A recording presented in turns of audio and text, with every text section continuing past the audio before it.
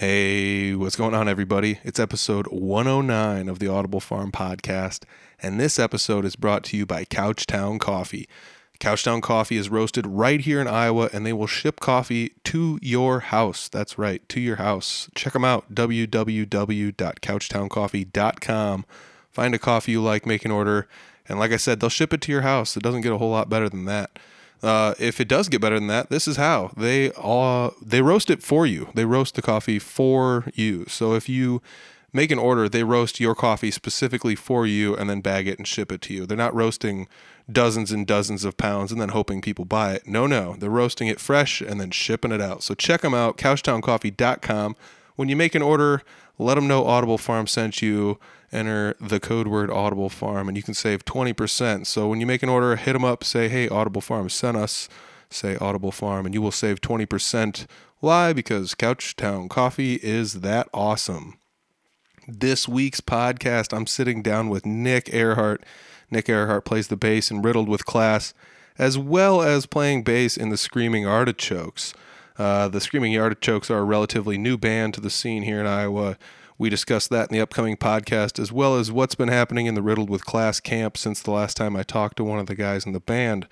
It's been COVID, so everything's been kind of shut down, and Riddled with Class is just like a lot of those other bands. They haven't been playing terribly many shows, but they've still been getting out there. So I sit down and talk with Nick about a handful of things, and he's a good, easy guy to talk to. If you see him at a show, tell him hi. This is episode 109 with Nick Earhart from Riddled with Class and the Screaming Artichokes. It's the Audible Farm Podcast with your host, Peter Stockdale.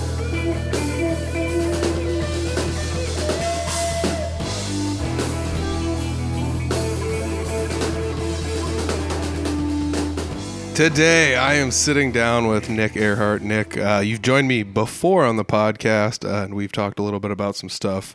If anybody's looking for any of your past information, you can find that there. So, I don't know. I don't have my phone with me to see what episodes they were. Otherwise, I'd tell you. I'll tell you in the outro. So, how's that?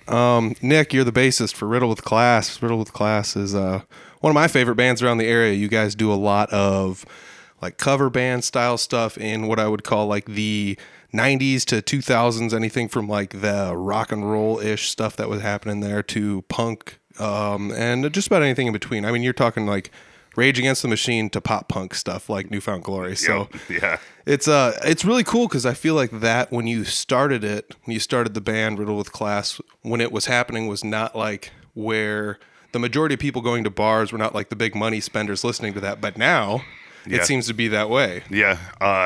The music aged well, I guess, and we were a completely different band then than we are now. Obviously a little more polished now. Mm-hmm. But yeah, it's kind of probably gone more pop punk-ish, as time's gone on, and that's because of the guys in the group and the stuff we like to play, I guess. But yeah, I don't know. I feel like everywhere I go, there's almost always a big crowd there. This year, obviously, you haven't played too many shows, but really, who has? In all honesty, sure. Yeah. But I did actually get to see you at the Junkyard in Barnum. You guys were there not too long ago, and it was packed wall to wall in there. I spent most of my time I was kind of hiding out in the dining room. That was like you can see from there, but it's like nobody's in there. Kind of incognito over there. Yeah, it's just like I'm gonna stick back a little bit, or I'd like go outside and like wedge the door open and stand outside and watch you. It was sure. It was kind of surprising how many people were in there actually, and it was a good crowd. The Junkyard's a good place. Ashton, I really like that dude. It's a tough place to EQ. It's not a huge place by any means, Yeah, it's pretty boxy, and there's nothing really in there to like absorb sound at all, No, but they love live music over there, and I think Barnum in the close proximity to Fort Dodge, Manson, even Rockwell Cities, you could throw a rock, and that sounded dumb, but you get a hell of a crowd over there. So yeah, I mean that was like one of the crazy things because I'm sure how many shows had you played COVID up until that point? I don't even know. Probably 4 or 5. I mean, I've been somewhat fortunate because I talked to, I mean, like you with some of your shows. Just kind of the general area we're in the state hasn't been as affected. I mean, it's been affected obviously, and we're all aware. Actually, it's touched the band. Nobody in the band, but family members of the band have got it, and one had a really tough time actually with it. The weird thing is, that I'm always the guy like, all right, I got to get some shows going. I got to get, we got this calendar app that we share with J. Clyde Band and like, oh, okay, I got these open dates. Like I'm going to put the guys to work on these dates. And this year I have not done that.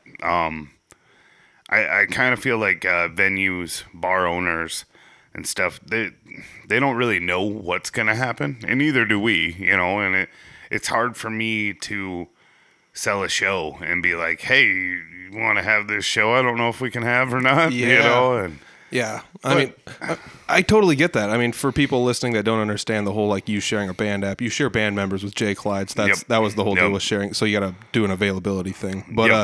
But yeah, I totally get it. Cause I mean, Three Finger Betty has booked gigs where it's like, I don't know if this is going to happen. So we're going to delay promoting it up until it happens or whatever, Or I was talking to a couple bands recently where they had booked a show and then COVID shut everything down for a month again in the county they were in. So they were like, well, our show's 45 days away, but this shutdown's 30 days long. So I'm just going to wait until they open it back up to promote it, and then we'll hope they don't shut it down again, So it's putting a weird damper in, that kind of thing. I mean, I bet that's the one thing I think a lot of musicians forget about is I wonder how bar owners feel about this whole thing. Because it's like, do I book someone and promise them they'll be here, and then they can't end up even coming? Or well, yeah, I mean, because you're there. Number one, if you're a bar owner and you're booking bands and you don't like music, you might be in the wrong business. But ultimately, you are there to sell booze. I mean, and or bring people in at the very least. There are some venues. Maybe you're probably a little more familiar with the venues that booze is a secondary thing. Yeah, but for the most part, there's a reason they sell it. And I mean, they're having, because not only are they not having us there on a Friday or Saturday night to pack their place, but they're shuttered, Yeah, they can't even pack their place at all, you know? Yep, or they have capacity I mean, in the meantime, this guy's still got the mortgage on the building or the rent, depending, he's still got his insurance. Yep. I think they've gotten some breaks in that, and we lost a lot of really cool things we were going to do this summer. We had one booked down for the city of Ankeny. Oh, cool. The Beats and Eats thing. Oh, sweet. That we really look forward to because we've played Des Moines. Sorry about that. That's cool. We've played Des Moines. We played like Jason Boggs' place, the Whole Avenue. Yep. And we even played down on Court Avenue once, but it hasn't really.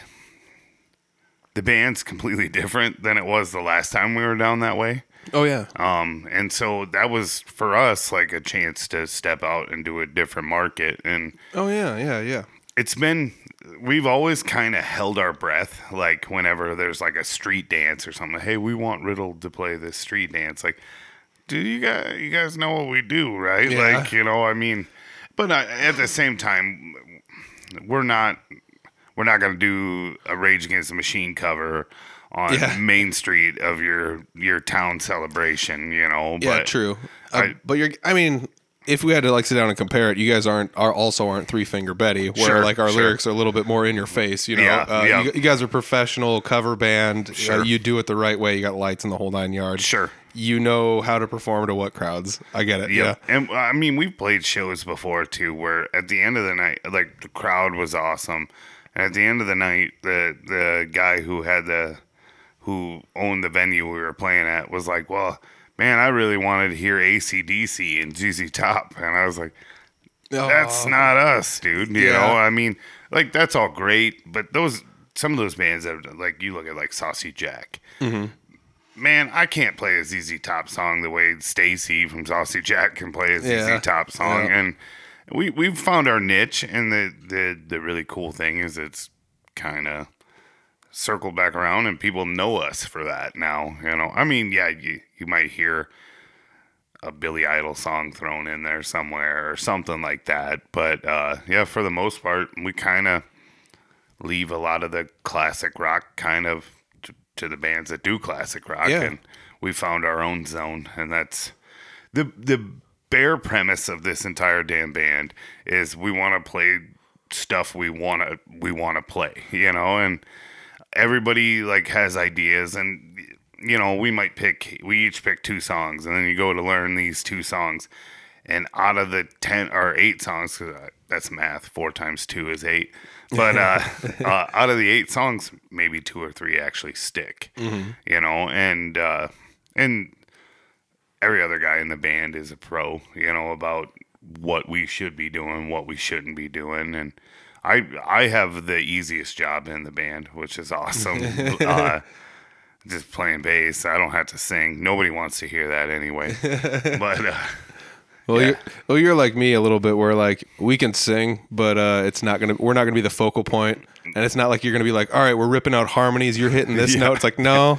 We are not the Chris Carr band. Yeah, I can try this if you want, but I mean, I'm more than willing to try that kind of stuff. But I'll leave it to a jam night, please. Well, Greg and Levi both can sing awesome. So why even mess with that? You got 2 guys that can sing. Yeah. And I might throw some na-na-na-nas in or something, but yeah.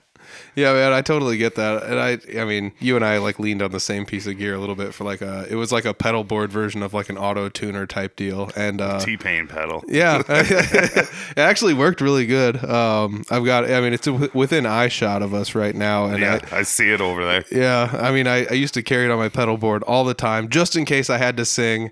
And then it was just, sometimes I found it was actually like more of a hindrance than a help. Oh, yeah. So it's like, well, we're shutting this thing off for tonight. And people would be like, you want us to hook that up? Like sound guys. And it's like, no, don't. Like, I'm running without it. It sounds better without. But if we have a sound guy that isn't my wife, I will not run it. Like, just because like Mark Gales has done sound for us a few times, and I can just see Mark's eyes rolling when he looks at that.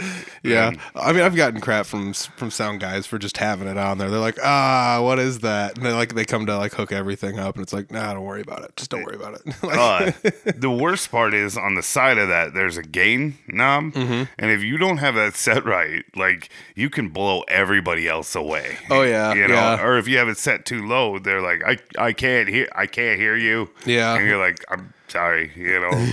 That's a good thing. It is pretty fun to like dink around with those kind of pedals, and that was like one of the things I always thought was fun about you as a bassist was the pedals. But like going back to like the the venues and booking shows and things like that, it's such a weird concept now because it's like, well, the venue owner probably has to think to himself or herself, because I know a bunch of female venue owners. Actually, I know a lot of female venue managers, so like that's the way it goes. But like they've got to be thinking to themselves, I can only have half capacity here. Do I hire a full band?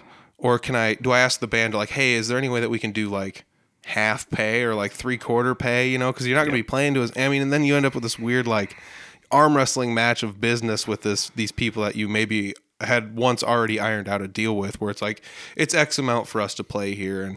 And some places you can lean one way or a little bit the other way, depending on where you're playing and stuff. But like you kind of build these agreements with these bar owners or these managers. And then all of a sudden this happens and it's like, hey, we have to adjust our previous agreement, and that's not easy for anybody. No, it happened once or twice. Not a whole lot, actually. We haven't played inside a whole lot, to be honest with you. So some of those, I don't know, the capacity restrictions haven't been as pertinent because we're outside. But we did have it happen. Our first show back actually was over in a town not far from here, and they were just like, hey, I know we agreed to this, but I'm limited. I don't know what's going to happen. But if we have a great night, I promise I'll take care of you. And sometimes you just got to have good faith in not only the business owner, but like got to work with them, man. You want to come back and play, you know, and we might have said it's X amount of money. Well, I figured any amount of money is better than no amount of money. Mm-hmm.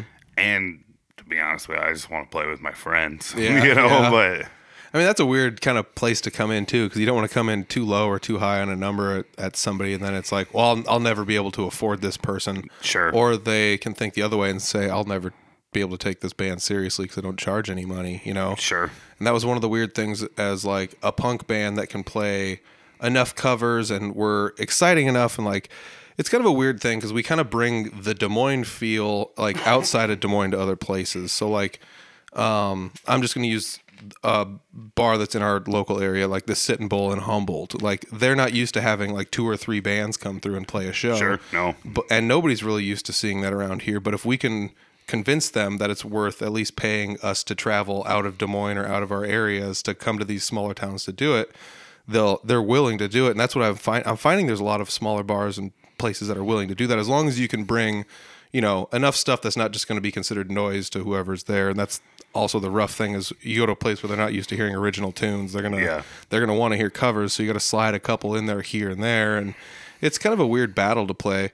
But like you said, you don't want to come in too low, because I recall once, the only acoustic show I ever played, I actually somebody was like, you should throw your name in the hat on this, and I was like, all right, sounds good. So I threw my name in the hat, and I was like, I always try to make sure, like, I got to come in, I got to charge them what I think I can deliver, you know. So I always undersell myself a little bit, because I'm not like we said, I'm not Chris Carr, you know. Yeah. I can't do that kind of stuff, but I can do some stuff. So like I came in with a figure, and they like hit me back up the next day, and they're like, you're the lowest person by a bunch, and I was like, shit, oops. Yeah. And so then what they said was that they said the second lowest person was this. So if you can do a good job, we'll pay you more. So they like said, we'll pay you what we pay you, and they ended up giving me some extra money. Sure. It wasn't as much as that other person, but still, I mean, when I sit and think about like, well, what they would have charged and how they would have performed, I feel like it fit in pretty well with charging. But like, that's one of those things, you don't want to come in too low, because they're gonna be like, you're hired, like instantly. Yeah. Like, well, it's like when you go to sell something and the first guy calls you and he's like, I'll take it. Yeah, he like, doesn't even no negotiation. Yeah, no negotiation at all. Like, oh my gosh. No, that's super funny though. I mean, that's got to be something that a lot of bands have probably, like, you know, people booking shows, especially like you in the cover band circuit. It's like you've probably run into that here or there. And we've had some gigs that we got more money than I thought I'd make from playing in a band, you know. Mm-hmm. And I mean, we are splitting it up 4 ways. So how much money do you justify? Everybody, well, you're playing for 4 hours. Yeah, well, 2 hours before that, I'm setting up.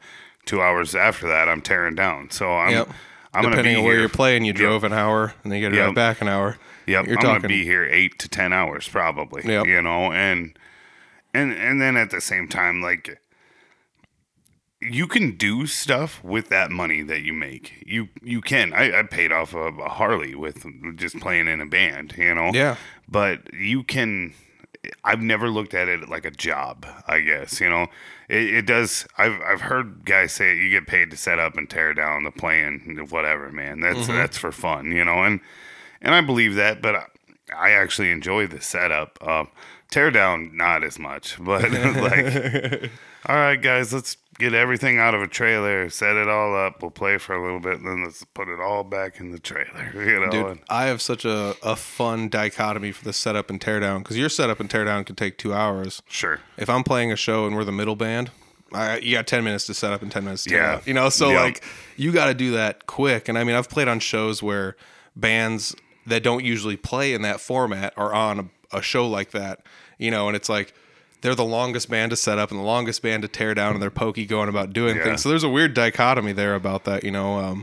So be glad you're not a drummer on those things. Oh my gosh. You know? Yeah, our drummer for Three Finger Betty, Clint, has to like drag all his stuff into the corner of the room and like pre-set up half of it. It's cool because he's got a really small kit too, right? Yeah, really, it's a nice, small, convenient kit. Yeah. You can carry it about 2 trips. No. It's one of those like Tay things, you know, with the mini kit. But no, he's got 2 bass drums and everything, doesn't he? Anybody running a double kick, you know, that's going to take a few trips. So, sure. Yeah. But, you know, that's just one of those fun things. I like to think about like the business aspect of it all. And you do most of the booking for Riddle with Clash. blast. So, and I mean, I don't do too much of the booking for Three Finger Betty. And when I say that I don't do, I mean, I don't do like 98% of it. Sure.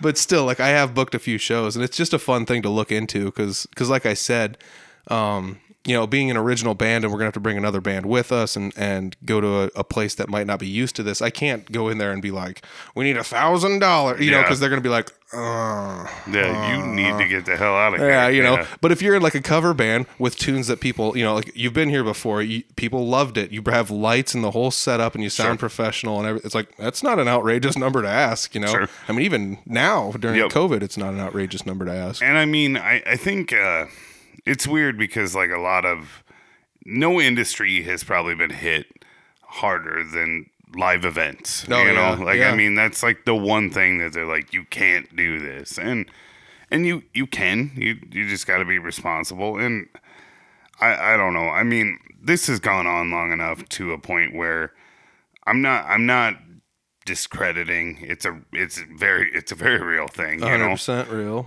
But we can't all live in fear and stay. I mean, you got to be responsible. Like, you know, if I don't keep your distance or whatever, but like people need something to do too, you know. And I mean, then the longer this goes on, the more, let's say, a mental health thing becomes a factor. I'm glad you brought that up because I think about that so much. You know, I know so many people personally who are just having a rough time. It's just like, I don't do anything now. And it's just like, yeah, nobody is. And it sucks. Yeah. And it's like, I feel it, you know, I feel it too. Yeah. And that's one reason I go to jam nights at Barnum on Tuesday. And I'm not trying to like plug it every freaking podcast for everybody watching. I'm making a big deal about it. But like, I don't know. I go up there because it's like, this is my escape now since I don't get to play shows almost ever. And, you know, for a long time I wasn't socialize. And I wasn't even driving down to Des Moines to practice anymore because it's like you can't play. So I went like, two, 3 months, not even driving down there anymore, you know, and couldn't go down there for school. And, you know, you take all these things away that like, these are, it's not like a social event, but it's like, this is how I socialize. Then it kind of sucks. Well, it's important to you in your life, you know, and like, I mean, I think people are quick to, oh, well, you know, you can't go without that. No, we have, you know, and I mean, at some point though, and I'm not criticizing people who are more cautious or who are genuinely afraid, because I mean, but at the same time, at some point, you can't criticize somebody for just being like, you know what, honestly, so I had an event about a month and a half ago, and I lost my aunt, and it was in like a kind of a freak accident thing. She hopped on her little scooter and went up to go to the store, which is like 6 blocks from her house, and she got hit, and we lost her that day. And that day, I kind of decided, and not to like, holy shit, this is deep, you know, but it's just like, you never know what's going to happen. So if you want to do something, do it, you know? And I mean, as long as you're not hurting somebody else or, you know, just do it, because you don't know, that one split second thing might happen to you. And so, I mean, be cautious, respect everybody else's feelings on it. Mm-hmm. But if you want to go see a show, go see a show. Yes. If you want to play in a show, go play the show. As long as the place will have you, you know, I mean, we take risks every day. Yeah. You know, you get in your car and go to work, you know, and you never know what might happen. You might hit a deer and hit it just the right way, you know, or something. Oh, yeah. But, yeah, man. So, I mean, obviously, a global pandemic changes things, you know, and something that may or may not be airborne in the air and stuff. But just take care of yourself. Take the precautions, but live your life, you know. Don't, and if it is crushing you to a point where you're having that mental health thing, like, then do something about it, you know. I mean, find a way to connect, find a way to, even if you are somebody who's high risk, just find a way to connect with somebody else, or I see a lot of guys with the live streaming and stuff. Yeah. I mean, that was a great crutch for everybody. Performers, people who wanted to watch live music. 'Cause I mean, I go to a lot of live shows, and I'm not going to call them out by name in case they don't want to, you know, have their name on the podcast. But there are so many people, even in the Fort Dodge area, that are at 5 to 10-fold more shows than I go to. I mean, Sure. they're at every, River Hops show, every Shiny Top show. They're at all the winery show. I mean, they're at every single show. It's like, Sure. what did these people do? Because this is what they do. Yep. Yep. And I mean, I think when this is all said and done, there's a few things that I think we all need to remember to not take for granted again. Like, I don't know how many times I've had a weekend off and I was like, I don't feel like doing it. I don't feel like going anywhere. But my buddy's playing 3 towns over, it's a 30-minute drive.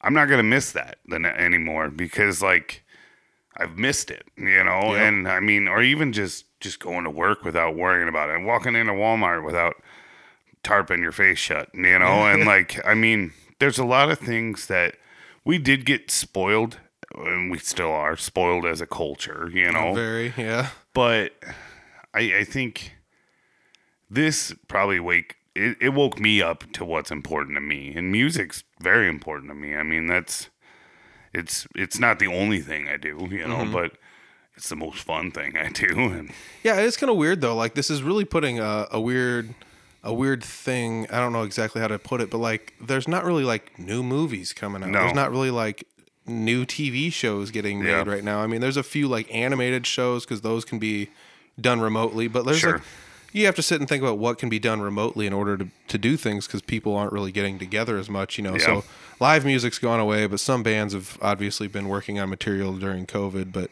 it also makes me which is think. cool. I don't know if you listen to like satellite radio at all, but it seems like every band has come out with a cover song during this for some reason. well. There is this shitload of new covers coming out, and it's neat. I mean, Yeah. that's what I do. So like, it's always interesting to hear somebody's take on something else. Ooh, Speaking of that, at the jam night I was at last night, I did a cover of East Side Window. Oh, really? So like, that was something new that like a handful of us kind of like secretly talked about. Was like, let's all find a Jeremy Ober song and try and cover it. Yeah. So like, a few of us are like pretty close, and that one I was like, I got everything but the lyrics, and I found a copy of the lyrics and brought them with and was like, we're doing this. Everybody play these notes. Let's do this, Follow me for the changes. And Yeah. it was tons of fun. We pulled it off really well. And, it was, I don't know. It's one of those things. I enjoy cover songs just as much as you do. Sure. So much back to like Newfound Glory, From the Screen to Your Stereo was like their cover song album, which I always thought was the smartest concept ever. Don't put a cover song on one album and give away all of your money from the album to this cover. Just do it all on one album and make them fight over that one And album. they were all like movie songs, and they've done 3 of them now. Actually, yeah. Yep.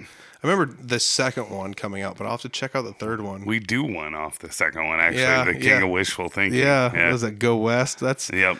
And that's another one where like I actually like really like that song actually anyways. And then like the Newfound Glory version is just like, dude, I didn't know this song could be better, And it's like, this is awesome. And speaking of which, that acoustic show I did, that was like one of the songs that I was going to do an acoustic version of that song. Really? I had it in my back pocket, and I was like, I'll keep this one for if I need it, Sure. And I didn't end up playing it, but that was one I worked on because I was like, this song is, kind of fun. And that was like my take on the acoustic thing was like, who's going to play what at acoustic shows? And I tried to remember who plays what. And it's like, dude, I'm going to go through and play like 80s ballads and just like weird stuff like that, and mix it in with like 60s songs that I don't ever hear anyone playing. So people are going to get this weird assortment of stuff that nobody else ever plays, and Sure. I don't know. That's I forgot where we were going with this conversation, but yeah, I think we just talk when we do this. But well, you're easy to talk to. That's one of my favorite things. I was conversing with somebody, Justin. yeah. I don't know if that was on the mic, but anyways, I was conversing with him, and he was just like, "Oh, it's a great guy to talk to." And he said he talked to you the other day, and I was like, "I gotta hit him up to be on the podcast again because you're just easy to talk to. These are always some of the best listened to podcasts with you because everybody knows you're easy to talk to." But Sure. I got this awesome Riddle with Class sticker. If you're not watching the video, you can't see it, but it's an awesome holographic Riddle with Class sticker. I don't know how many of these Nick has with him or left, but if you want one, hit him up. I'm not sure. Sure. I'm not sure if he's going to have any at the next show, but if he does, hit him up. Say I want one of them stickers. Speaking of shows, I saw you at the Rockin' Picnic, and you weren't playing with Riddle with Class. No. Somehow I always seem to find my way to Rockin' Picnic. Yeah, it's like they can't have that show without you. Yeah. So no, This year I played with a band, Screaming Artichokes. It's Bill, Lynn, Stephanie Miller, Christian McCoy on drums, and Will Sheeky. So I knew everybody in the band. I didn't know Christian as well. I did buy a bass guitar off Christian off Facebook Marketplace years ago, and that's how we met. That's cool. Yep, and good group. I almost said good group of guys, but Stephanie is not a guy. No. But yeah, I had fun. Still kind of trying to fit that into my schedule, and I'm not really sure where we're going for sure there. Me, mainly, I'm probably the problem there because I work like 50, 60 hours a week. Yeah. And then I do have Riddled, and Riddled's my baby, Yep. But the really intriguing thing is it's different to me, and you got Bill, who's a good singer, good songwriter, guitar player. Will is a really good guitar player. I'd never even jammed with Will before, Yeah, he like hides, like people didn't know that about him. Even in high school, he was good. And Sure. It's like, yeah, Will plays guitar, probably better than everyone. Yeah. And I was in a band in high school, and everyone's like, "You're so good." I'm like, Will's Yeah. really good. You should just do it. And Yeah. he's not in a band, but he's not like in your face about it at no, all. He's not kinda quiet. he's not a foot on the monitor, like Yeah. fan in the face, like Yeah. watch me shred a bunch. Well, he never tells you. He's like, yeah, I play guitar, and then the first couple times I went over there to jam, I just started kind of playing a riff of a Metallica song or a Guns N' Roses song on bass, and Will knew it, yeah. and it's just like, all right. And then Christian is he's a multi-instrumentalist. I think he plays a little bit of everything, but he played drums for us. Good drummer. And then obviously Stephanie can sing. Anybody from Humboldt knows Stephanie can sing. Yeah, you yep. know, so Yeah, she's won every American Idol style whatever that's happened within Humboldt Idol within or a whatever. Tri-County area. She's won Yep. them all. Yep. Oh Yeah. man, yeah, that's really cool because I mean, you've played the Rockin' Picnic with Riddle with Class before, and then you played it the one year with me in the Stockyard, which was a band I made up just pretty much for the Rockin' Picnic, and Sure. then we never played any other shows other than that. That might just be that thing. We're only coming to that show ever, and Sure. it's, it's a one-off type deal. But and I was wondering about that with Screaming Artichokes. Are you guys going to do a one-off thing, or do you think you're going to try and do a little bit of the bar circuit, or maybe play a show here in town? Or I think that's kind of the plan is but with other bands, Oh, yeah. One thing about Screaming Artichokes is Bill's not really a cover guy, and I mean, we'll do them, but Bill wants to do the originals, and that's cool. I like that stuff too. But I don't think Bill wants to come out and play for 4 hours. I don't know that anybody really is I want to play for 4 hours. I but, can't wait. Yeah, unless we're going to throw it back at this. Unless you're Chris Carr, who plays Yep. 4 hours nonstop. Yeah. Well, and Riddled, though, anytime, we always talk about, I'd love to do more 2-hour and 3-hour shows. But at the same time, I might be alone in this. I don't know. I'll have to ask the guys. When we play 2 hours, I'm I'm just getting warmed up. Let's go. yeah, But yep. it's, so I don't mind that. And we're doing covers, but if you had a 4-hour original band and you didn't do any covers, I don't know that there's a whole lot of people that would sit through the whole thing, I mean, It'd be tough. I Yeah. mean, and I'm not trying to be hey, but Betty's done 2 hours. Sure. And it's well, we did 2 covers in 2 hours. Yeah. And yeah. it's And I think that's fine, it's okay, but it's still barely enough to keep them. And I'm Sure. not trying to say that Betty's abrasive, but it's just the way it goes. And The sad thing is people just want to hear what they know most of the time, and I mean, it could be just 2 different crowds though Yep. too, because Yep. on that show we played with a cover band. sure. And so I'm assuming since they were the headliner, people came Sure. to see them. So we didn't fit in because, but then at the same time, if you just went to a punk venue and played only covers, they'd hate you. Yeah, especially if you're just, and I'm- you're right. That's I guess I'm always thinking about where we're playing, in bars mainly. And yeah, I mean, yeah, I think if we went down and played for an hour before, you guys down at Lefties or something, people would be like, why are they doing this? Nah, you know, but you never know, dude. I feel like that could be one of those situations like Van Halen, rest in peace. Yeah. Sad deal. But Van Halen always used to bring like Cool in the Gang as an opener. It's like, what the Yeah. hell are you doing? And they're like, we want someone here to get the party going. So Yeah. when we hit the stage, everyone's feeling good. And it's like, Yep.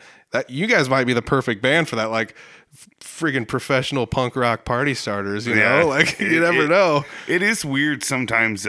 You'll see like a band and you're like, why the hell is that band opening up for that band? You know, and like, I don't. It always seems to work though, and it's like there are people who are a lot smarter about this than me making these decisions. Yeah, true. You know, but Oh man, you know it's really cool too because like Riddled with Class kind of rose up out of the ashes of H-Town Hooligans. Yep. And Billy Lynn started H-Town Hooligans like 8 billion years ago. No, Sure. it was like 10 or 15 years ago. yeah, It was. it's been a while. Yeah, so he started that band, and like out of the ashes of that came you into Riddled with Class, and it's like you said, it's transformed into something that's completely different than H-Town Hooligans ever was when you were in there at the end of H-Town Sure. Hooligans.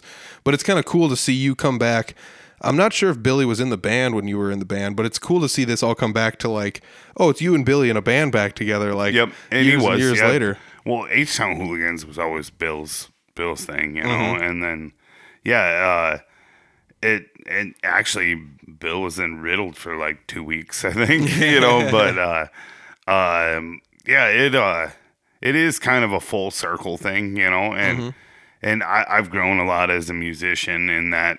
I'm a bass player, but I've grown a lot like in that sense, and it's been fun. I mean, and that's the hard thing is time sometimes, you know, because I all those guys and girl are awesome, you know. It's just I got promoted back in May, actually at work, and I got a little more responsibility now than I had before, and finding time sometimes is tough, but I have every intention of, you know, sticking around and get a show, we play that show, you know, and if they find somebody who has more time for them at some point, I would wholeheartedly understand that as well, but I really hope that that's not a one-off thing, you know? Yeah, And definitely. So, and I kind of like the idea of going and doing some shows with other bands. That's one thing Riddled's actually talked about too, is like being more involved with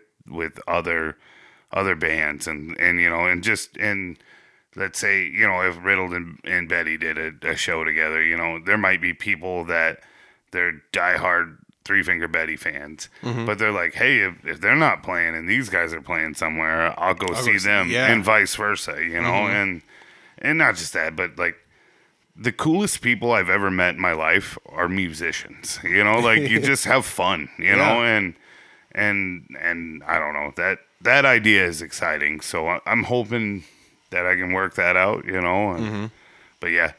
Time and all. And I mean, I say this about time, but everybody's got their 50 million things they have to do and stuff. But, yeah. And I mean, as far as like getting promotion and stuff like that, I know that like some people in the music business are like, you know, you're selling out into the man, you know, that they have that whole like anarchy, you know, that whole nonsense thing. Not that it's nonsense, but like you got to have a 9 to 5 to do what we're doing. You know, we're not making a gazillion dollars. We're not. You know, there are a handful of people that can make music their one and only job, you know, and I am not one of those people. Yeah. But I love my job. I sell cars, and now I'm sales manager actually, and I work for a good place, and I mean it's allowed me to take care of the things I need to take care of, you know. And it's dude, management is so not punk rock. It is not. It is not. And I try really hard to not be like the typical manager, but my hair is graying as we go, and no, I got a great gig, and it's not. I don't know. I can't imagine doing anything else, but But I mean, if they were like, oh, to do this job, you'd have to give up playing music. And I'd be like, I don't want to do that job then, you know, but. Well, let's hope it doesn't ever come to that. I don't know Yeah. if I've ever had a job that said that, you know. No. But I have had a couple that kind of like look down on musicians, and I thought that was always kind of weird because I look at musicians and I think some musicians are some are pretty sporadic, but some are some of the most like organized individuals Sure. I know, because it's like, who else has the time to balance out like a regular life and a job and then like a full-time hobby? Sure. You know, and I'm not trying to like look down on anyone, but some people it's like, what do you do? It's like, I go to work and then I come home and I drink beer and then I go, you know, watch the TV and I go to bed, and it's like, oh, you don't have a hobby, and here I can like balance all this stuff, or, you know, any other musician, but like, Well, I like to drink beer too sometimes, but so you're just knocking them all, just checking them all right off the list. Not on school nights, so I every now and then, I guess. But yeah, I mean, because I try to dedicate. It used to be an hour. Now it's at least half hour, 45 minutes every night to play. And most of the time, I mean, if we're learning songs in one of the band, I'll sit there and I'll just bang through them, you know. And obviously, if I'm sitting in front of a computer with headphones on and a bass in my lap, it's not going to be quite like, you know, if I'm with like Will and Christian and Bill and Stephanie, or, you know, the guys in Riddled learning the songs, because it's an on the fly thing. Like, hey, I might not get in every little fill note when I'm playing live with the band because we might be 2 clicks too fast or something, you know. But most of the time, honestly, if we're not learning songs, I will just start, hey, I want to look into this band, and I'll just sit there and try to figure out a couple of their songs, you know, and then before I know it, I'm down some rabbit hole, and I'm like, it's 10:30. I gotta get up at 6:15. Like, unplug it, go to bed, you know. But it's funny because like I think about that too. I talked to Jeremy Ober like 10 or so episodes back about like practicing, and he's like, well, there's a difference between like, you know, goofing around or just like trying to figure stuff out, or like exactly what you're trying to do with your practicing. Are you like wood shedding really hard and trying to better your technique or whatever? Sure. But like I have found myself, like you said, like for a while I would go on Spotify and just be like, what's like a classic rock song that doesn't seem terribly hard? So it's just like, let's pull up like There's Only One Way to Rock. yeah. And so it's like, let's just pull this up and set a radio station based on this. And then it's just like, na na na na na na na na. It's like, oh, I can play this song now. And then it's just like, all right, next song. And then you're like, you just start to go through them. You're like, I've learned a few of these just kind of on the fly. You can kind of sort of guess the key. If you can't, it's like, I mean, you can see, I've got a couple different screens, so I can put like the song on one and the tabs on the other. So if like I really want to, I can pull tabs out of it and kind of guess my way through it with that, you know, as a crutch. But it's fun because I've like found myself really enjoying doing that and passing a lot of time super late at night. And I mean, different sleep schedules, but same thing. I'll be like, it'll be like 1 a.m. I'll be like, oh my gosh, I gotta go to bed. All of that happens too on like weekends where we're not gigging or something. Yeah, it's like, like I you know. But tomorrow's gonna be rough.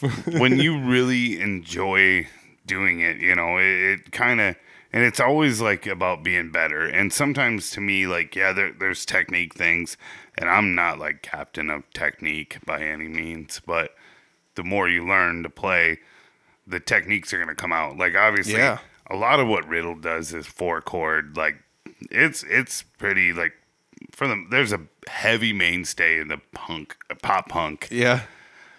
It's like an alternative. That's kind of what it is, you know? I was talking about it last night. They almost, like, copy the same shape for the most part, and then just like, there's a lot of T's, you know, the one, yep, that's the shape, you know, and they'll do that on repeat over and over again. Start at D or does it start at C? You know, and it's just the way it goes. I mean, that's the other thing you start to realize is like, oh, a lot of these things have this formula, and like I was talking about that with like, you know, playing like Megadeth, and you start to realize like Dave Mustaine uses a lot of this formula to make his songs, like a lot of this. I mean, there's obviously extra stuff involved, but like. Well, it's like the Red Hot Chili Peppers are my favorite band, at least one of my favorite bands. I'm kind of enamored with Flea's techniques and his sound. You know, he's got a great sound.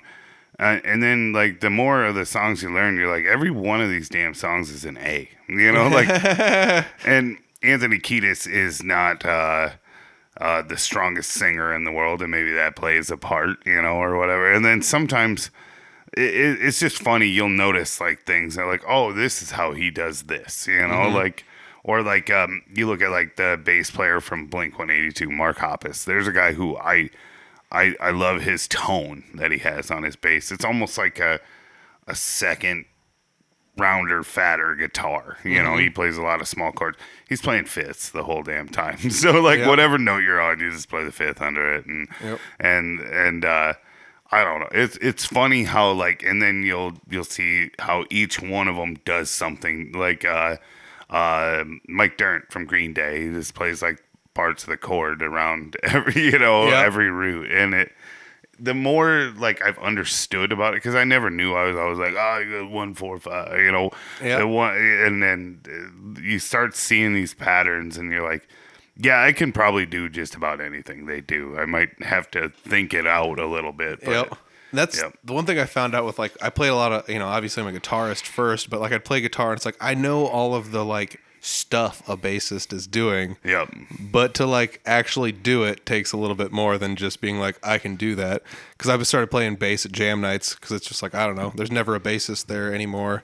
Because the bassist is, he has a job, so he's at his job right now. It's that time of year. Yeah, he's working, so he can't go out and play jam nights. So like, I'm playing bass, and I'm doing the same thing you're saying, where I'm starting to figure out like, oh, they're just playing fifth above or below. Yep. Here it's like, oh, that little walkie stuff is just walking through the chord, and then you go to the next chord and you walk through that one. And it's like, I'm starting to figure it out, but like on the fly, it's just like, it's tough to do, just to be like, oh, it's an A, and then there's a B, and then there's an E, and then there's a D, and then it's like, it starts to get a little tough on the fly, but like, you start to learn that, like you said, if you start to just cover enough songs, you start to like.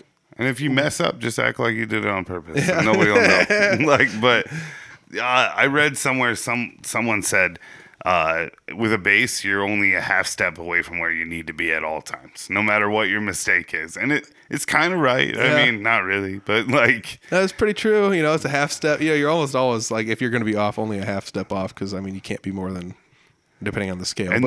But yeah. In Riddled, I just look back at Jake like it's his fault. And like that's that old meme going around Facebook, like, it's funny. I know nothing about drums, but like sometimes Jake will get in like little, like Jake Merritt is an amazing drummer, I mean, and anybody who's ever played with him will know that.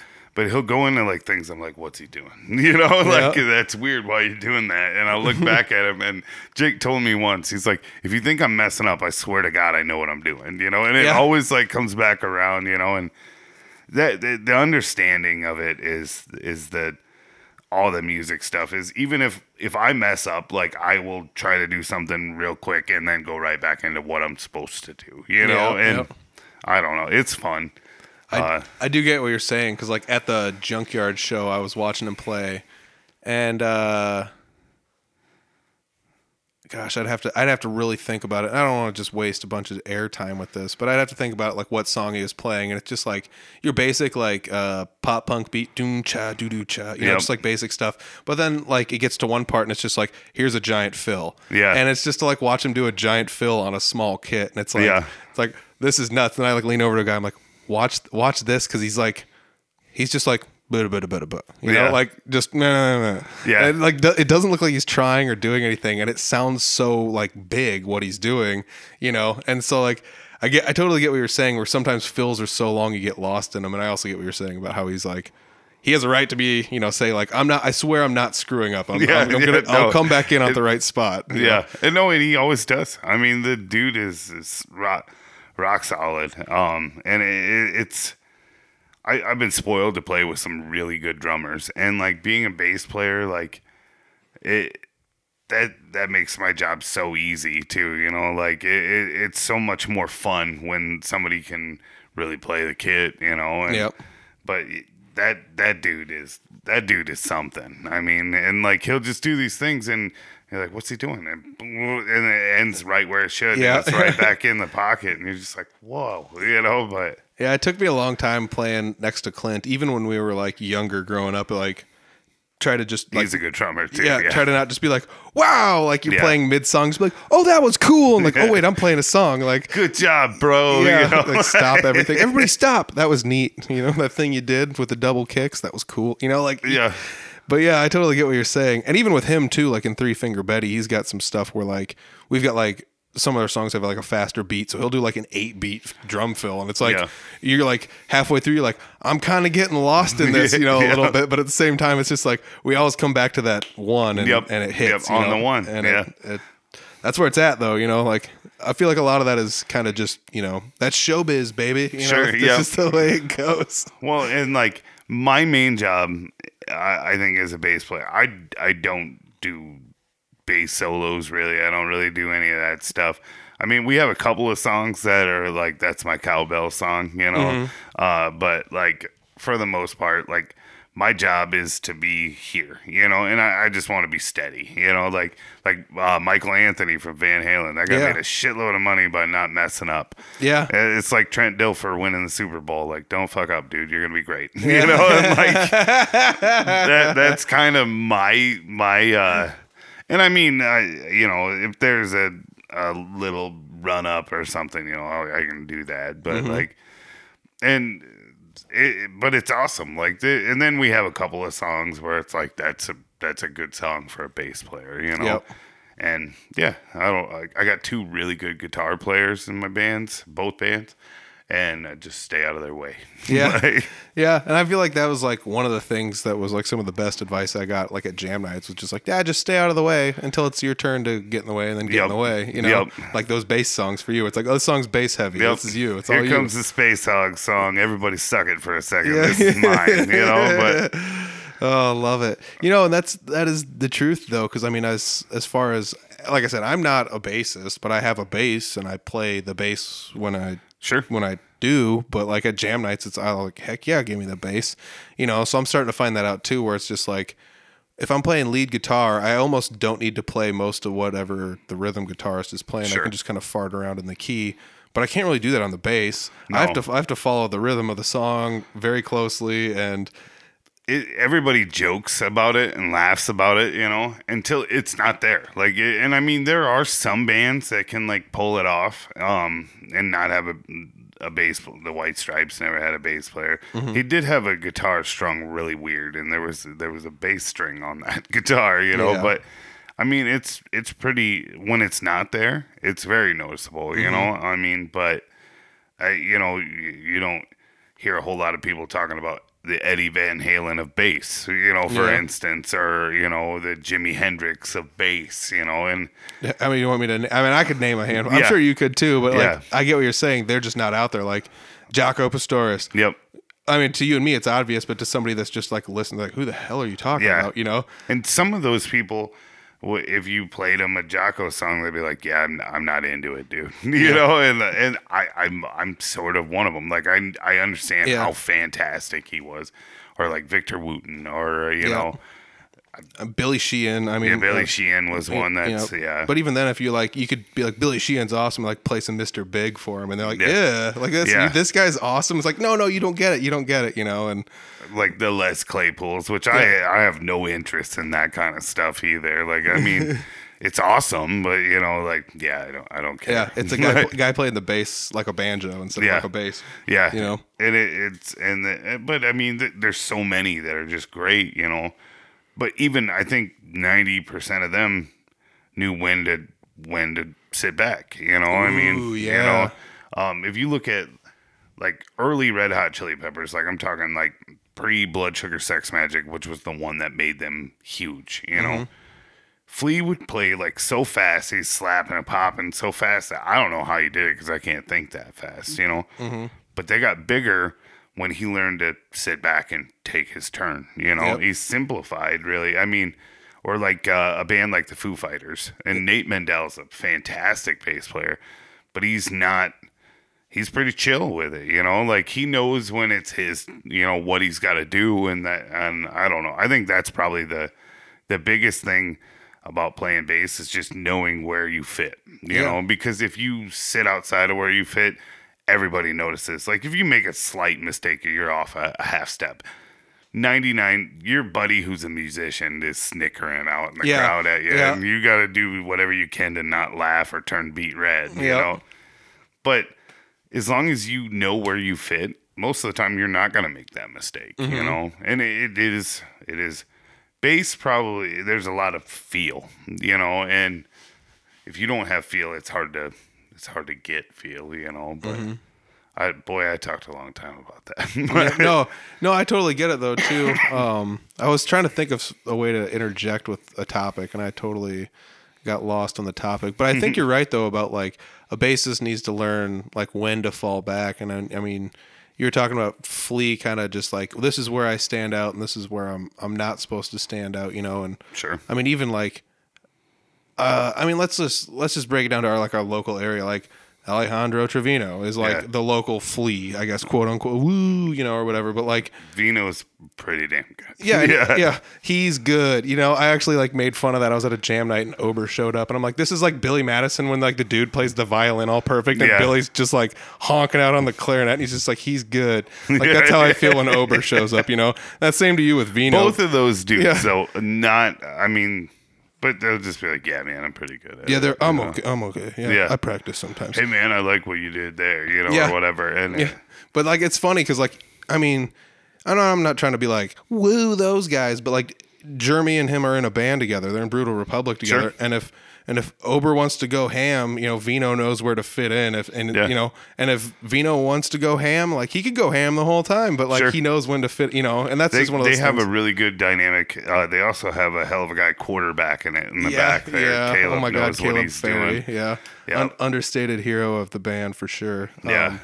But you know, and that's like one of those things I never think too much to like, you know, there's so many people that are like, well, bassists don't ever do anything. And it's like, I sometimes feel like that's the best bass playing is like the more you sit back. I mean, don't just play like 4 A's and then, you know, 4 E's and then 4 D's, you know, maybe do a little bit with it or change, you know, the rhythm of your plucking, and it's not just straight quarter notes the whole way through. And like I remember I was playing.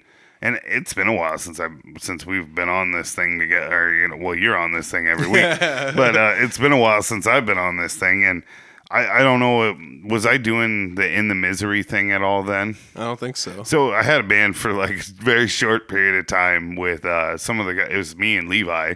Okay. And then some of the guys from Tantrum to Blind. And we did like. Yeah, I remember you mentioning that to me maybe outside a show somewhere. Sure. Yeah, we did. I have 5 shows. We had like 3 lead singers over the course of 5 shows. Oh, you wow. know, Scotty and Josh Nielsen sang with us, and but I remember we played a Seether song, and we did a little harder rock covers in that band, and we did a Seether song, and the whole goddamn song was D and G, like the whole. So like I had to like hold and then up to the G, and then like so you try to like add something to it, and like it's totally like with them the guitar is the only thing that mattered. Like I think you could play bass in the band Seether with 1 string on a bass, you know, but and it's tuned to like open C or something, but like it just I know what you're talking about with that. Just and every time we play, I'd be like, this damn song, you know, but like then there's other songs like Creep by Radiohead is literally 3 chords the whole way through on a bass. On a guitar, I guess you guys go C to C minor, you know, but fun to play. I enjoy playing that song, you know, but that damn, I can't even remember the name of the song, but it was just every time I'd look down and see it on a set list, like, okay, all right. These next 4 minutes are going to be very long. No, and I love that too, though. You like get to a song, it's really simple, and sometimes you can find ways to church it up, and that's like one of the funnest parts at jam nights is like you're playing a song, and then it's like, all right, we get the first verse and the first chorus down. It's like, I got this song down pat, and then the next verse is like, I'm gonna try a couple things here and see if I can diddle a little bit, or at least get a band member to just look at you like, what are you doing over there? And it almost always happens, but like you know, but by the end of the song, it's just like, oh, I found some fun ways to you know, funk this song up a little bit, you know, and some of them, like, I love that when there's like some room to do a little something, or even just like a little flingy thing on something, you know. But I don't know. Some of it is just like is this over yet? There's a hand. And then there's songs that we play that are fun, and we've done them forever, and some of those are gone to the wayside just because burnout amongst the band members and stuff. But yeah, that's like the best and worst part about a cover song is you can like get to the point where you're so burned out on a song. It's like, I don't ever want to hear the original even. Like, sure. It's just, I mean, I've played this for 6 years. You're like, Kryptonite by Three Doors Down. Yeah, that should be every cover band's like first song they play and the first one gone when they have new songs too. But all of that damn song. And we'll go places and like there's a venue owner like, boy, I can't wait to hear you guys do Kryptonite. Yeah. Like it's not on the set list, man. But you own the place. Like, I guess we'll do the damn song. You know, like yeah, I mean, we're not even like a Three Finger Betty, a cover band, and people have yelled Kryptonite, and it's like, it's like, that's how popular. No, go for it. It's how popular it is, though. Seriously, like, I mean, it's been that one. Cumbersome has been yelled at us before. I mean, and then you get. We don't do that song anymore either. It's official. It's on camera and audio. That's good though. I feel like that's another one that's over covered, but at the same rate. What's that Silverchair song? Tomorrow. If I heard Silverchair. If I heard it, I would know it. But every damn band, like we did A-Bait, and then I went back up, and not this year, but the years previous, and every cover band did that song, and it's like that for me. That's like I don't want to do it, you know. Yeah. So, like, I mean, that's another part of like finding your avenue and knowing your audience and having a little bit, you know, I don't want to say more business sense or whatever, but it's just like other people play this song, I probably shouldn't play this song, you know. Sure. And I mean, there's obviously if you're covering tunes, people are going to like the same tunes, and you can't just like claim a song because it's not yours or whatever. But like, there's some of that, like, I want to say like honor amongst thieves in the covering thing where it's, when I first started going to jam nights, it was like, I got to find songs that nobody else plays. So I went to a couple and it was like, I haven't heard anybody play this song yet. I don't know anybody that plays it. So this is going to be my song, you know? Sure. And you start to kind of claim songs as your own, and it sucks too. Cause like, I hate going to jam nights and it's like, you dick, that's my song. Like now I can't play that song, you know, or whatever, but it's like, it's not my song. I didn't write it, you know, it's somebody else's tune. And that's just it too, is, so Riddle's got a couple of shows coming up. Like Halloween is every year. Halloween's a big thing with Riddle. Where you at? We are at Sneakers on the Friday night before.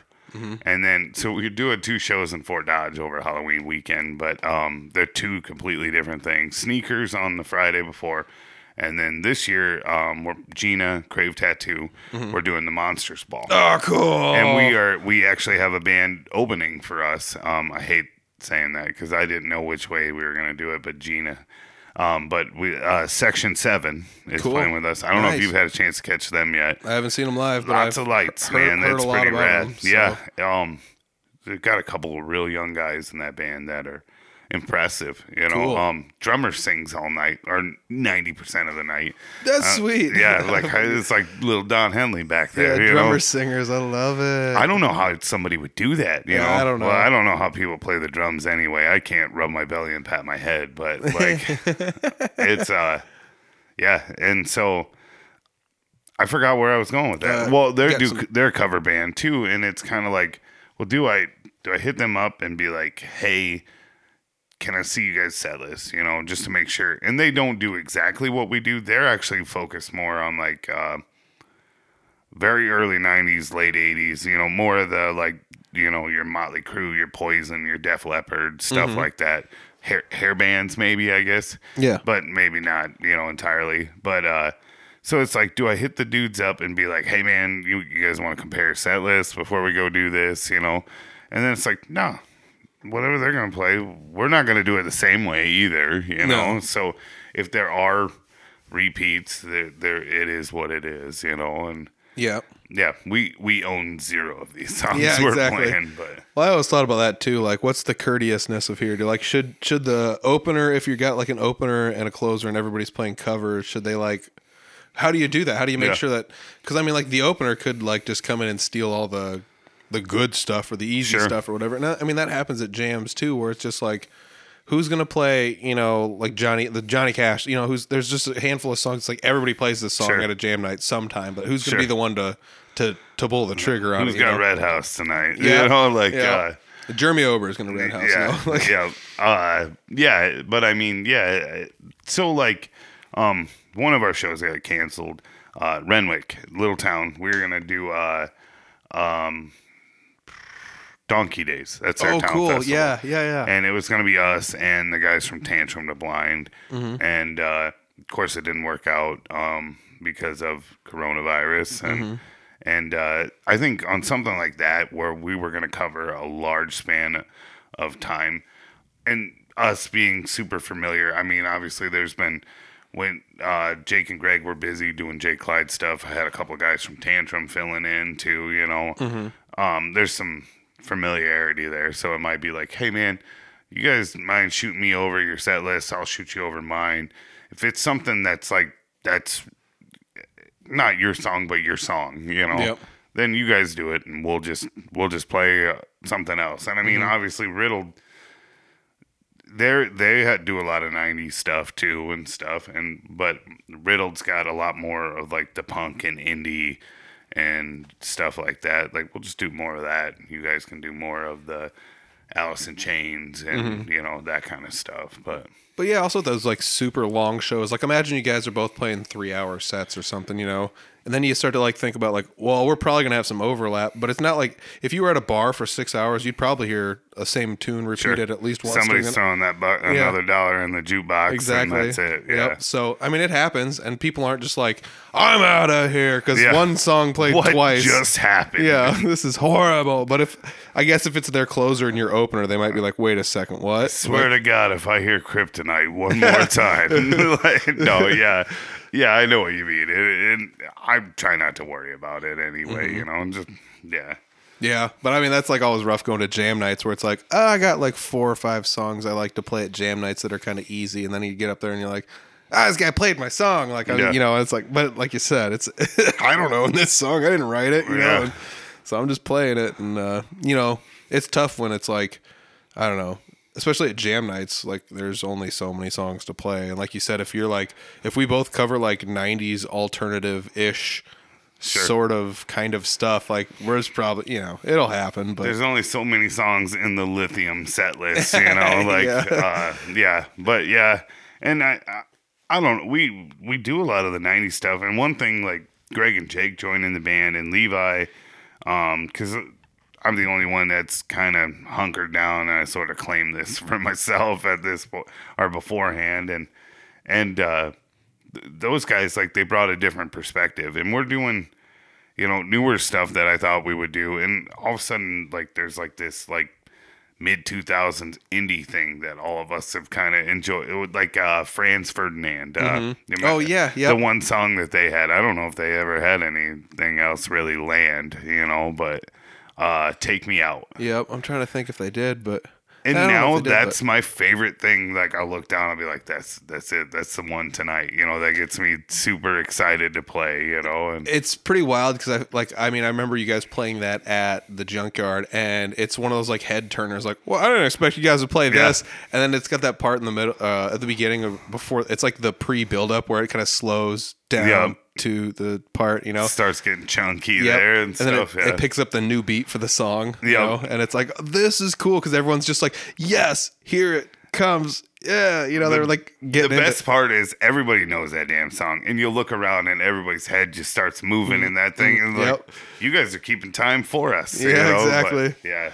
Oh, that's good stuff, man. What other shows you got coming up? I don't know if you have like a pretty much Halloween right now is what I got booked.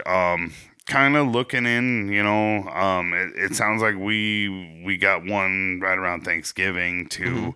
I don't really have everything squared away with that, but I think it's going to be a public birthday party, I guess. Ooh, that'd be fun. Yep. And I might fill you in on some deets for that, but okay, yeah, definitely. Once I get it all figured out, we'll get everything, and then we're booking. I mean, I mean, we're open for shows, you know. We kind of, everybody's got stuff going on, you know, and stuff, and we're trying not to hit it super hard, but we're not saying no if somebody calls, you know, and that's kind of been the philosophy on this is like, I'm not going to go approach somebody and be like, hey, please give me a show, you know, but next year we plan on getting out there a little more, you know, as spring into summer and stuff, and yeah, hopefully we keep kind of growing as a band here, because it seems like, well, I think this podcast has been good for the band too. I appreciate all the promotion. Yeah, definitely. All of us have been on there. Yeah. Yes, every one of you have. Yep. Yeah, I mean, you've been on here 3 times. Everyone else has only been on here once. I talk way more than any of those guys too. But, and then see kind of what happens with Screaming Artichokes. I'd like to do, a couple of the 1 hour, 1.5 hour shows with those guys, and I don't know if I have it in me to do 2 2-hour or 2 4-hour bands. That's a lot of material. Yeah, oh my gosh, that'd be so much. Not that it'd be undoable, but I mean, and I've been in we had Riddled, and then we had In the Misery, and we were playing 4-hour shows, and I played a few with Levi and Chad McDermott, who Levi was in a band with before. Those were terrifying because you never know what you're gonna play. You just be up there, and Chad, keyboard player, guitar player, harmonica player. There's probably a didgeridoo somewhere hidden in there. But he would just be like, "Hey, we're gonna do this." Like, I don't even know what that song is, man. Oh, it's easy. It goes C, G, And welcome to Jam Nights. Yep. I'll just act like my bass is cutting out the whole time. Okay. Oh my gosh, that's hilarious. No, I mean, I'll drop all your stuff down in the description. Riddled with Class links, as well as I believe Screaming Artichokes has links as well. So I'll scrounge some of those up and put them down in the description. Halloween shows. Where was the first one at? Sneakers. And then it was. Then we're at the Eagles Ballroom with the mighty Section 7 for the 2020 Monsters Ball. Sweet. So and that's, I believe it's the 10th anniversary of that. Oh, cool. So that'll be on your Facebook page for Riddled with Class, I'm sure. So check that out. I'll put all the links down in the description for all your bands and stuff. Also, I got to mention again, hit him up for one of these stickers when you go to see him at a show. I'm not sure he'll have any left, but hit him up. He's got some. I know he does. You know why? Because I've got one. They're really cool. So hopefully that's something else. I feel like the sticker game, I'm turning a lot of people onto it because I like having stickers. They're like my business cards. It was your idea on it. I hit the little introductory thing, and I think I'm going to have to get more. You know? I mean, definitely. That's one thing, too. Three Finger Betty seems to do really good with merch and stuff, and that's something I need to... We've had T-shirts, but they're gone. Yep. And I just need to get back into it, I guess. But yeah, I mean, I think that's one of the cool things, though, is like having merch and selling out of it's not a bad thing. 'Cause it's better than buying too much merch and not selling it all. And then the first round of T-shirts had a really peculiar design on them, and by the end I'm like, $3, you could have one. Like, take it. Yeah, but, I mean, that's kind of what we did with our first run of shirts. It was a love it or hate it design. Sure. And it ended up being one of those things where it's like, now these are cheaper because we got new shirts, you know? So it's like, if you want one of these now, you can have one of these, or the new ones are now, regular price, so it's right back to that. But you got to find different ways. It's that business thing. So yeah, dude, it's stellar to see, like, having the sticker. I can't wait to put it on my guitar case. So cool, awesome. Check down below for all the description stuff. There it was. Yeah, there's the camera. Thanks for joining me, man. Appreciate it. Oh, baby, there's another episode in the bank. I want to say thanks to Nick Earhart for joining me on the podcast. Really appreciate it, buddy. He's one of my favorite people in the music scene. He's always been a really good guy to me, and I guess I've known him since childhood, and yeah, he's just a pretty good guy all around. Easy to talk to, as you saw. We cruised through an hour there pretty easily. Well, effortless to say the least. It's cool to see that Riddled with Class is still doing shows. More things coming in the Riddled camp, so check that out. I got the social media down below. It was also good to talk a little bit about the Screaming Artichokes. I mentioned them in the Rockin' Picnic podcasts a couple, about 5 or so episodes back. And, like I said, it's good to talk about that and get a little bit of a dynamic on what's going on there and who's in the band and what's going on and stuff. So shout out to those guys. Hopefully I'll have somebody from the Screaming Artichokes camp come back on and talk, I hope they book another show, too. I'd like to go see them live sometime.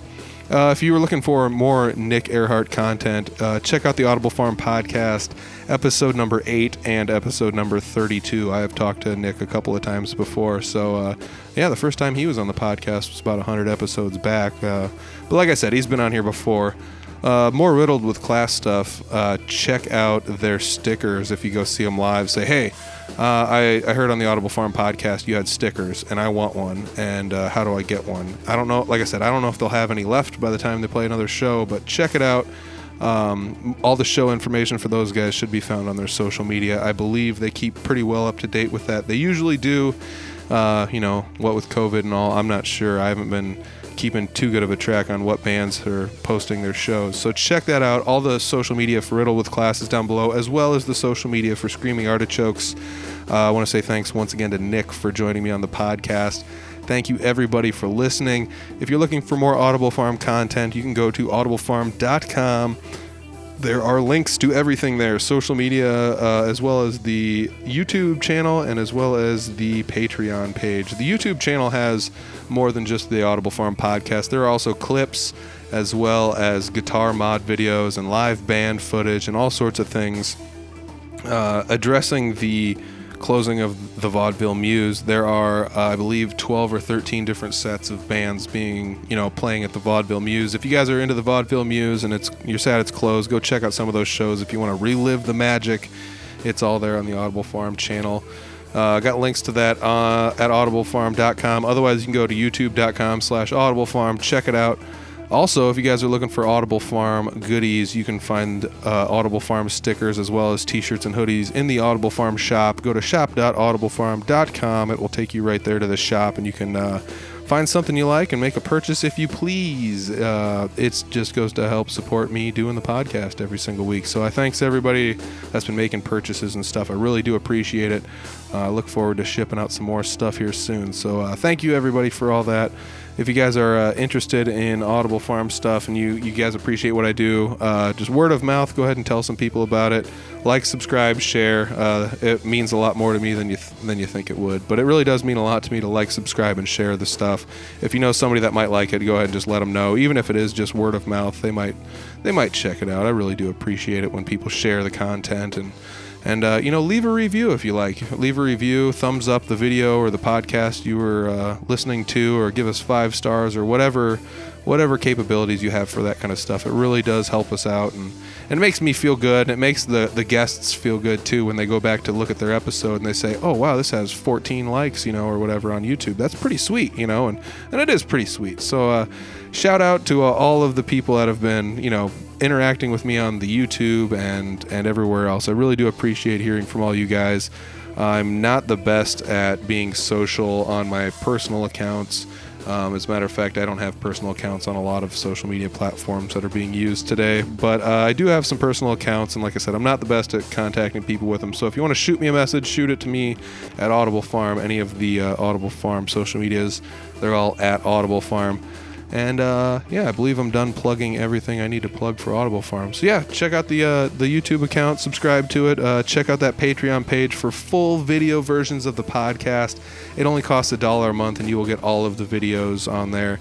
I am trying to find a way. I may end up trying to upload the full video versions there early if I record them early. So there's an opportunity you will get to hear the podcast or even see it before anybody else if you're on the Patreon page. So check that out as well. I got to say thanks to everybody that's been reaching out and networking. If anybody is listening that wants to hear more about what I have going on, like I don't already talk on every episode of my own podcast, go ahead and check out the McAllister Hours podcast.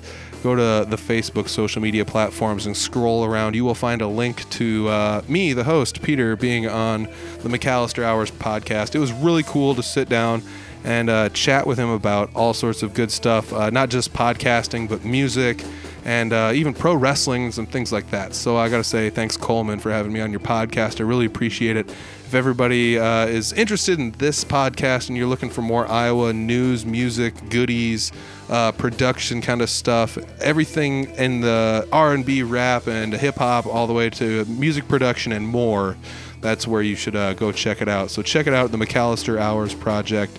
Like I said, go to any of the Audible Farm social medias, scroll around, and find the link. It's there. It's definitely there. I've shared it a bunch. So appreciate it. Go check out his podcast, subscribe, let him know Audible Farm sent you. And thanks, guys. Really appreciate it. I'll check you guys next week. Peace.